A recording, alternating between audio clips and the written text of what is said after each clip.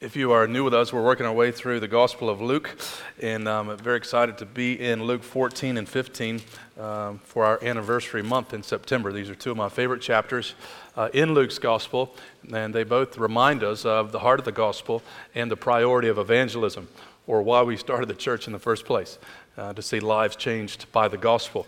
And today we're considering the ministry of hospitality from a passage that we've looked at various points in our history.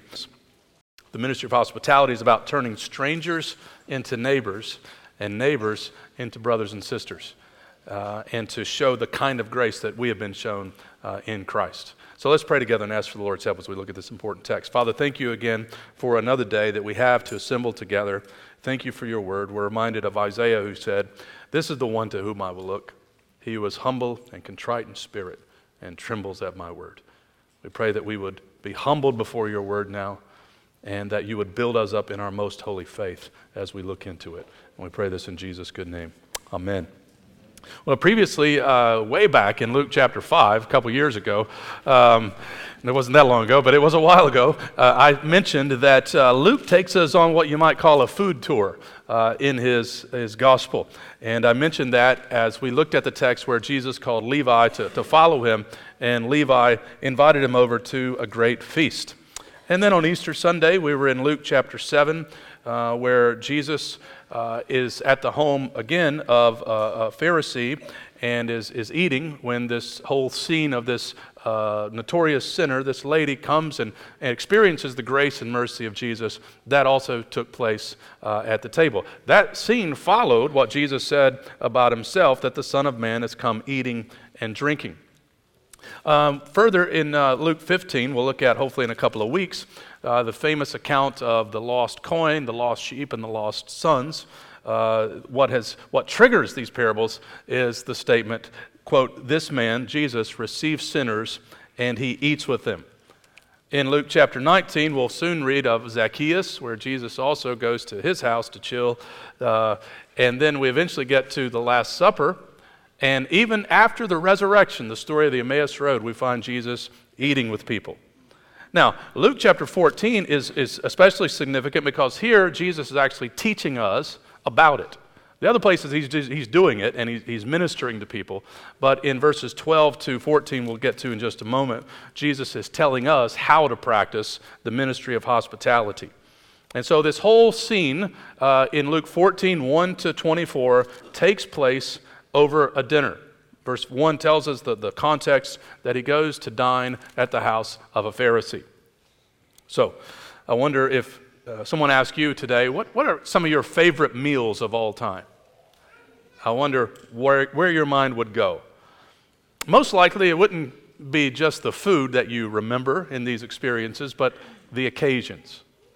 Maybe it was a meal on your wedding night, or on a honeymoon, or some special birthday party, or when you got to hit a piñata, something along those lines. Like if someone says, "What's your most memorable meals of all time?" you would probably not say, "It was when I drove through that Taco Bell drive-through at midnight. That was wonderful."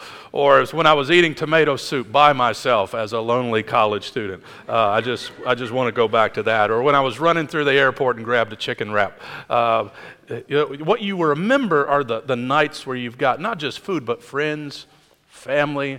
There's fun. And I don't know if you've ever paused to think about, why is it that when someone dies that you love, one of the places you feel their absence is at the table? I think it's because we were made for the table. We were made for these moments. And we are headed there. Isaiah tells us in his great prophecy in Isaiah 25, which this one of these guys alludes to, we'll get to in a moment, quote, "On this mountain the Lord of hosts will make for all peoples a feast of rich food, a feast of well-aged wine, a rich food full of marrow, of aged wine, well refined. And he will swallow up death forever, and the Lord God will wipe away tears from all faces." That's where we're going. In the new creation, at this great feast, no one will be disappointed. And the Lord of hosts will make this feast. We're not talking about Chef Boyardee or frozen taquitos or ramen noodles. We're talking about the Lord of hosts bringing a people, as Walter preached on last week in chapter 13, from east and west, from north and south to recline at the table of the kingdom of God. Revelation 19 speaks of this marriage supper of the Lamb, where we are the bride and Jesus is the groom. Now, you may not be a Christian and you may have various ideas about heaven. And a lot of people, unfortunately, get their view of heaven from kind of cultural, cliches, or maybe even television, cartoons, country music songs. Many envision heaven being this endless sing-along. And I like singing, but not endlessly. Or it's like we're sitting in rows and we're all being taught for all eternity. That would make some of us who are fidgety not very anticipatory of that. Or some imagine even worse, like you're sitting on a cloud. You're a little fat angel and you've got a harp and you're just up there, making tunes. Or that you're in this sort of ethereal realm of disembodied spirits just floating around. No, the Bible wants to give us a better picture, right? I don't want to go to those places.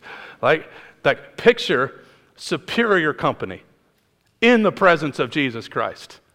Superior feasting with palates that are not damaged by the fall. In a restored body.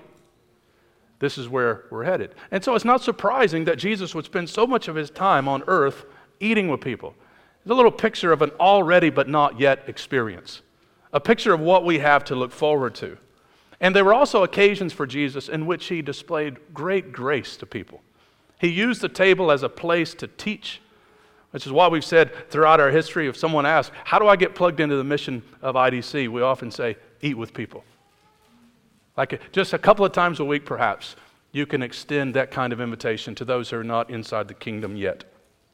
And so as we look at this text, I want us to look at it in 4 scenes. I have a question for each scene as Jesus gives a series of lessons at the dinner table. First, he addresses the religious leaders. Then he addresses the guests. Then he addresses the host, and then he addresses a fellow guest who has made a pious comment, and Jesus goes parable on him. Okay? So first, to the Pharisees. The question is tradition or mercy. When you read this little opening paragraph, you're like, how many times are we going to look at, will Jesus heal on the Sabbath? Because it just pops up over and over again.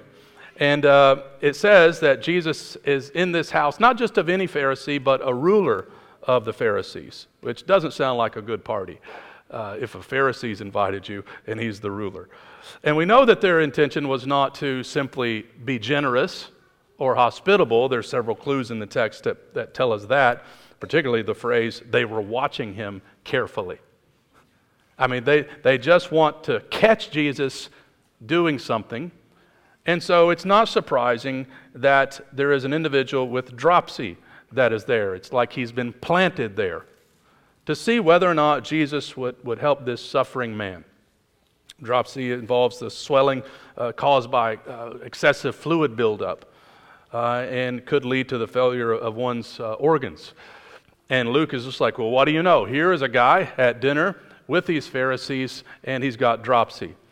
They want to know whether or not Jesus will heal on the Sabbath. And Jesus anticipates that, so he raises the question himself in verse 3, is it lawful to heal on the Sabbath or not? He knows what they're up to. And in verse 4, they respond kind of the way your kids do when they're in trouble and you ask them a question, but they remain silent. It's a challenging silence, I think, on behalf of the Pharisees. There's tension in the room. You can feel it as there is this individual. He's suffering. They want to know if Jesus will violate their rules, mind you, not the Bible's teaching, but their own extra biblical teaching that they'd piled on top of the Scriptures to see whether or not he would violate that.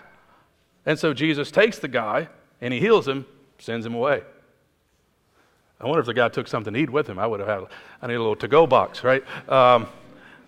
And so Jesus then asked them this question. If you had a son or an ox and it falls into a well on the Sabbath day, would you not pull the son or ox out of the well? First of all, if you could pull an ox out of a well, you're a beast, right? But that's the point. Like if it's We're told in the law, in the Torah, in Deuteronomy, that if someone else's animal is in need, that you're supposed to help. This is a way that you would love your neighbor. But what has happened to the Pharisees is that they have so much minutia piled up on the Bible that they can't even get to the main part, which is love God and neighbor, right? And so Jesus, he not only asks like if your neighbor's donkey's in a well or your neighbor's son is in the well, he says, your son. Can you imagine today, we won't use a well, maybe your son calls you on the phone and says, Dad, fallen in a ditch, can't get out. Would you say, well, you got to wait till Monday. It's the Lord's Day.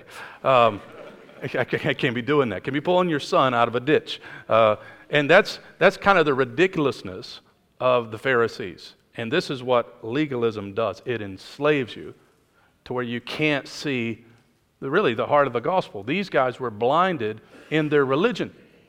We'll look at this in a couple more weeks in Luke 15, how you can be lost in irreligion or in religion. There are two ways to be lost, right? To just be a hedonist and live for your own self-pleasure, or you can be enslaved to that which is not Christianity. And what is needed is a desperate heart change in the lives of these Pharisees. And Jesus, because he also loves them, goes after their souls, right? And that leads us to this second scene here. And the question I pose is self-promotion or humility. He's looking in this party now. Can you imagine Jesus? He's been invited to this guy's house. He leaves them all silenced. And now he decides to rebuke the guest. And then next, he will rebuke the host. I doubt he ever got invited back to the ruler of the Pharisees' house. And so you're familiar with this text perhaps, or you're smart people, you heard it read. I won't go into detail about every verse, but he's looking at the party, and he's recognizing that these individuals, because they're into self-promotion and they want the applause of others and they want to be thought of as highly regarded, they take these seats of honor. They want to be distinguished. They want to be noticed. It's a very practical text on how the sinful heart often goes, right? How our sinful hearts go. And Jesus gives them basically an application of Proverbs 25, 6 and 7. You're familiar with this proverb where it says, do not put yourself forward in the king's presence or stand in the place of the great, for it is better to be told, come up here, than to be put lower in the presence of a noble. In other words, better to start low and end up high than be faced with this kind of embarrassment and shame. Settle into the lowest place and not try to promote yourself or be where you're at or be where you want to be at so that people can look at you and applaud you and praise you and so on. Don't be drawn to public recognition. So go low. Now, the Pharisees were all into this. This was a very much part of the culture in which they lived. And Jesus is just basically at a party and he's observing arrogance. He's at a party and he's observing self-promotion. And so we can see their pride. And the question is, can we see our own pride? Right? It's very easy to rebuke the Pharisees, but not turn the mirror of God's word on ourselves. And thankfully we have this text because we need to see ourselves in it. I heard a story that is very sobering about a guy named J.B. Phillips who wrote one of the paraphrases to the New Testament several years ago. This is before the Message paraphrase came out. And J.B. Phillips was seeing a counselor because of his pride. At least he was humble enough to recognize it, and he was dealing with his own conceit. And he was told to write down his thoughts as honestly as he could write them down. And it's easy to pick on this guy, but would you want your thoughts, right, read before a congregation as you're admitting your sinfulness? And this is what he said. I want to be colossal or soon die. Christianity is a bore unless it can help me demonstrate my uniqueness. I really haven't any interest in others unless they are connected with building up my reputation. My reputation, he says, that's the thing to be the best pastor ever. Now, if a guy can translate the Bible and still have conceit, I'm quite sure I have it, right? And Jesus continues in his teaching to press the importance of humility before God and before others. Because following Jesus is not about self-promotion. It is about self-denial. And what happens when we follow Jesus humbly is we get rid of this addiction to ourselves. We get rid of this addiction to wanting the praise of other people. And so he follows that by giving the principle of the kingdom. For everyone who exalts himself will be humbled, and he who humbles himself will be exalted. Well, who's going to do the exalting and who's going to do the humbling? Well, the New Testament nerds call this in Greek divine passives. You notice the passive tense here, right? Everyone who exalts himself will be humbled. And the point in the divine passive is it is God who's doing it. Who is going to humble the puffed up? Almighty. Who is going to exalt the humble? The Almighty. Therefore, let us humble ourselves under God's mighty hand, that in due time he may lift us up. Augustine rightly said it, for those who want to learn God's ways, humility is the first thing, the second thing, and the third thing. The Lord takes pleasure in his people, the psalmist says. He adorns the humble with salvation. And so let's walk humbly before our God and before one another. Thirdly, he now rebukes the host. In typical Jesus fashion, and what I pose before you here is, do we want to practice reciprocity or hospitality? It's got a nice little hip-hop potential, I think, in verses 12 to 14. Jesus is now at the party, and he says, let me tell you guys, if you're going to have a banquet or a feast, here's how you ought to do it. When you give it, he says, do not invite your friends or your brothers or your relatives or rich neighbors, lest they also invite you in return and you be repaid. Now, how's that for rocking someone's world? Now, of course, this is in keeping with what we read about in the Old Testament, in the law, like Deuteronomy, where God's people were to care for the fatherless, the widow, the stranger. Now, it's pretty shocking to us when we read these words, and we need to be careful not to overinterpret it. Jesus is not saying that it would be wrong for you to hang with your family or your friends. We know Jesus himself hung out in the home of Lazarus and with other friends. And we know that the early church met together regularly. And then in John 13, that people will know we are Christians by how we love one another. So we know we have to be together. But Jesus is saying, do not limit your guest list to that. And be mindful of those who cannot repay you. You cannot benefit back from them. That's that idea of reciprocity. You know, if you scratch my back, I'll scratch yours, or I'll take you out to a nice place to eat so that you'll do something in return. No, Jesus is saying, make space for the poor. Make space for the vulnerable. It's like he's at this big party and everybody's pompous and walking around and wanting the best seat of honor and all these things. And Jesus says, where's the single mom at? Where's the orphan? Where's the needy person? Where's the lonely? They're not here. And Jesus says that's a problem. And it's a problem to us who are Christians because in the gospel, we identify with these people. You see, we are not superior to the poor, the crippled, the lame, or the blind. In the gospel, we are the poor, having nothing to bring to God, and he's brought us to his table. We are the crippled, unable to even walk to God, and he's come and rescued us. We are the blind, unable to see the truth of the gospel, and he opened our eyes, otherwise we would still be in the dark. You see, we identify with these people. This is our story, and therefore they should be around our table.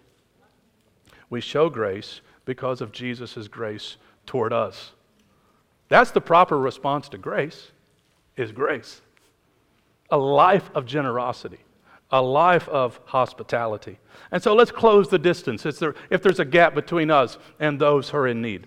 Let's not live by the law of payback, that everything we do needs to be on Instagram, or everything we do, we need to get thanks for, right? Or everything that we do, people should write a song about us. No, we live for another reward. Notice how Jesus says, you will be blessed, because obedience brings blessing, always. And you will be repaid at the resurrection of the just. I love this statement so much because Jesus here ties together end times reward with who you have over for lunch. You see how ordinary mission is. how everything is significant when it's done in the name of Jesus Christ. You're going to be rewarded, probably not in this life, but at the resurrection of the just. That's just a beautiful, beautiful motivation.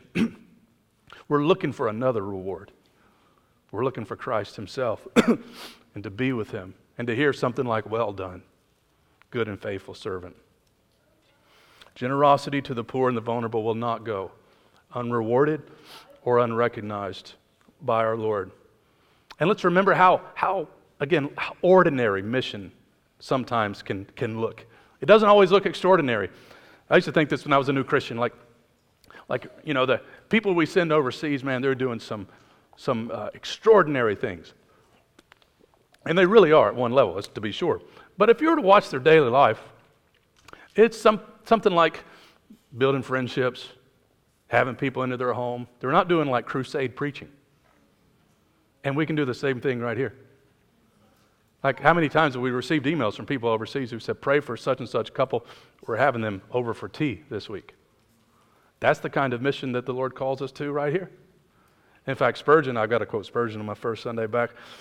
He says to a group of aspiring missionaries, if you feel a call to India, seek to prove it by working successfully at home first, for India stands in no need of men who would be useless in England. The Spurge, that's fire. Yes. And so let's allow Jesus to push us out if we feel insulated. It's easy to live kind of in this Christian shire and not be out. And let's be hopeful and optimistic. Who knows what kind of conversation you can have over your lasagna? Wouldn't it be great to baptize someone here and they say, I was saved over meatloaf. An IDC member had me over for their great meatloaf, bacon-wrapped meatloaf. And I had some great bacon-wrapped meatloaf on my sabbatical. But we expect things that can happen at the table. This is what Jesus is doing. He's on earth. What are you doing? Not a lot of crusade preaching, which isn't bad. No, he's eating with people, hanging with people. That leads us to the fourth scene. There is this pious fellow guest, and the question is, will we decline or attend? This guy pops up in verse 15, who's at the table with Jesus, and he's kind of the guy who thinks everything Jesus has said is for everybody else. You know, Jesus has rebuked the guests, he's rebuked the host, and then the guy, on thinking about the Messianic feast that's promised, says, blessed is everyone who will eat bread in the kingdom of God. Of course, that's true. But the problem is this guy assumes he will be there. And we know that Jesus is not cool with this idea based on really the next word, but. But he said to him, and then Jesus parables him. And if Jesus ever parables you, that's a problem. And so he's talking now to a guy who, think about this, knows religious language.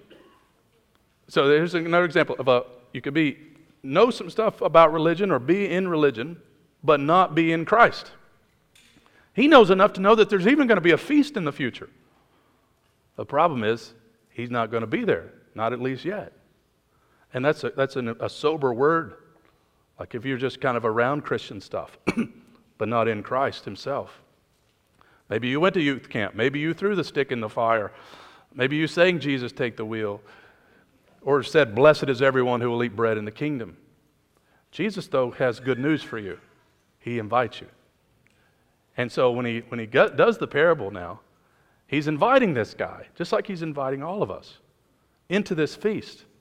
And so he says, this is what it's like. A man gave a great banquet, and he invited many. And we should just pause and marvel at the fact, church, that we have been invited to this party by Jesus Christ.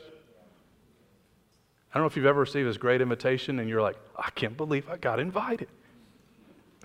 What am I doing here? What am I going to wear? How should I fix my hair? Like, this is going to be great. That was something. Jesus has invited us. There's no better party than this one. Even P. Diddy's party pales in comparison to this party, right? Because the Jesus party won't stop. And he's invited us, all of us. And the problem is, he says, the invitations go out, and a lot of people make excuses and they decline the invitation. And so he says in verse 17, the time for the banquet came, and it was, he said, say to those who have been invited, come, for everything is now ready. In this biblical context, the invitation went out twice, kind of like ours do sometimes, where you would say yes to the first invitation, I want to come to the banquet, but then to decline the second invitation when it was time for it was a great insult. And a lot of New Testament scholars point out, and I think this is correct, that Jesus here is really targeting the Jews. He's targeting these Pharisees who are present, who accepted the first invitation of the law and the prophets, but have now rejected the Messiah. And the parable flows in that direction, I think, where this is like a great commission to the Jew first and now out to the Gentile world. But they are invited. They're still invited. And everyone is invited to this feast. But tragically, they and many others throughout history have made excuses. And so we read about 3 really lame excuses. The first guy says, I have bought a field and I need to go out and see it. Please have me excused. Which is kind of sounds strange, right? How many of you would buy some property without looking at it first? Or even worse, the guy says, I bought 5 yoke of oxen. I need to go examine them. Like who buys a bunch of cattle without looking at them? It's not like CarMax existed back then. You could buy a car without looking at it these days, but there's no OxMax. Like you would have to. That's a good business plan for some of you students right there. It's got real potential. And then the third one, we have a little bit of sympathy for him when he says, I married a wife, therefore I cannot come. Hey, pal, greatest party in the history of the world. With Jesus Christ present, do you want to come? Can't. I had a vacuum. Okay. I do the dishes on Tuesday, right? It's like I used to do a lot of stuff, but now I got married. Well, there's nothing... There would be nothing prohibiting this guy from going to the party. This is not like, in Deuteronomy it says you got a year, you don't have to be go to war, that kind of thing. Plus, this would have been a free date night. This is not a good move on this guy's part. This is free food, free date. Your lady gets to dress up. She loves that. No, I can't. I got married. Now you think about these. They sound ridiculous, and this is the way sin works, isn't it? Because what sin does is it makes us, it's very subtle sometimes, it makes us preoccupied with things. Even things that are fine. Like it's fine to buy property, it's fine to have some cattle, it's fine to have a wife. It's really fine if she's fine. But it's the preoccupation with these things. And there's a similar parable. It's not the exact same parable, but it's similar in Matthew 22.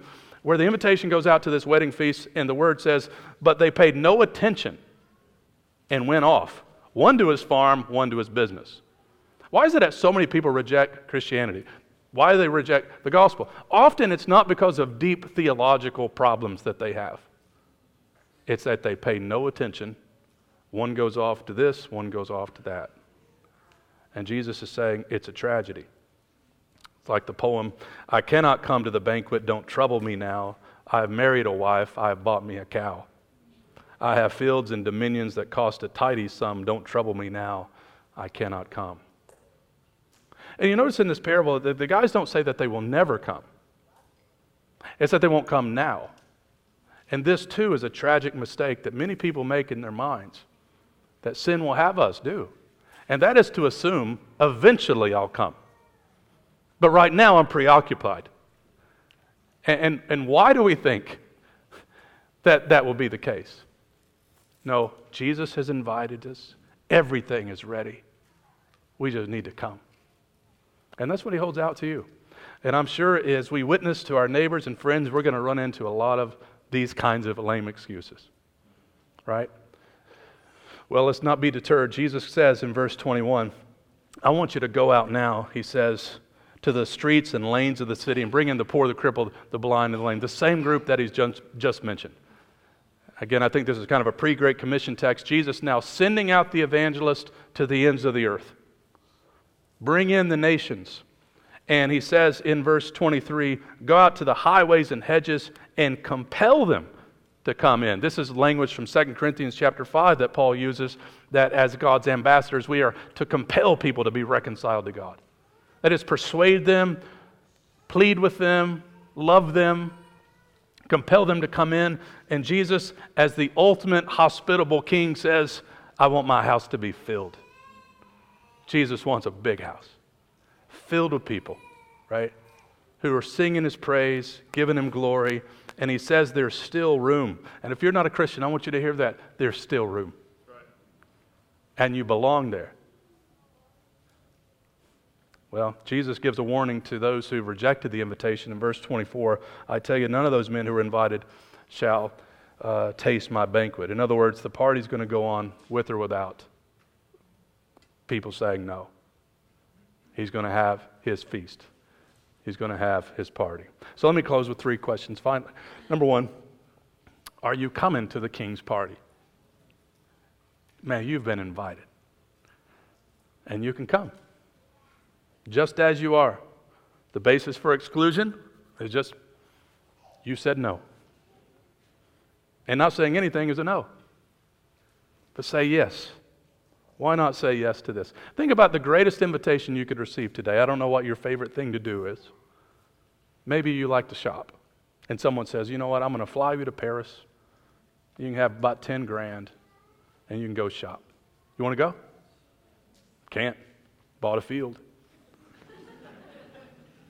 Or maybe it's football, season tickets, your favorite team, 50-yard line, private jet get you there every game.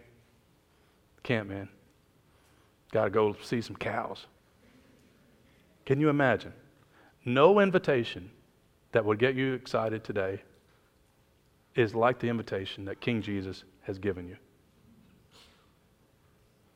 He says, come now, everything is ready. And that's because Jesus has already paid it all. That's why it's free. It came at great cost to him. And Jesus told his disciples before he ascended into heaven, I am preparing a place for you. That's good news. And if we're there, we've done nothing to deserve it. It's by his grace. Secondly, are you anticipating this? We as Christians have something to look forward to. And we get to live our everyday lives, including having people over for dinner in light of the last day. You will be repaid at the resurrection of the just. Let's live every day in light of that day. As Luther famously said, there are only 2 days on my calendar, this day and that day. And we practice hospitality this day in light of that day. And then thirdly, are you practicing this kind of missional hospitality? Maybe you're in some kind of little spiritual cocoon, or you're insulated. Allow Jesus to push you out. And you may say, well, I'm very introverted. Well, you can do it with an extrovert. Tag team it. It's okay. Or you might say, well, my house is too small, or my dorm is tiny. I live in like a hobbit house. Just remember what Paul says to the Romans in the Message paraphrase, Romans 12:13. Be inventive in hospitality. Be inventive in it. Like just make up an occasion, board game night, cornhole Saturday. Maybe it's just things like dog sitting for a neighbor or going to the grocery store for a neighbor. Find ways to show this kind of compassion and neighbor love. And as we do this, let's invite people to Jesus' party. Let's not just feed them, but let's point them. Point them to Jesus Christ. Everybody's evangelizing for something today. If people were as excited about evangelism as they were about electric cars, or CrossFit, or kale smoothies, or Ted Lasso, there'd be a lot more people in the kingdom. We have the best news. We have the best thing to offer to this world. And so with gratitude in our hearts and gladness in our hearts, let's invite them to our feast, but let's invite them ultimately to the King's feast. What a privilege it is to, first of all, be there ourselves, recognizing that we're only here by grace, right? We look around, one day we're going to be in heaven and looking around like, what am I doing here? We're here because of Jesus' grace. By ourselves, we're stuck in this Pharisee way of life. But Jesus has transformed us. And now he sends us out into this world to turn strangers into neighbors and neighbors into brothers and sisters. May God give us grace to do this. Father, we thank you for your word today. We thank you for the good news that we find in it, and for the wonder of the wonderful hope that we have of seeing our Christ one day and recognizing that we will be in this kingdom because of his grace and only by his grace. And I pray as recipients of grace, we would be givers of it and displayers of it as we open up our lives, open up our homes, open up our tables to turn strangers into neighbors and neighbors into brothers and sisters. Grant us grace for this, we pray in Jesus' name. Amen.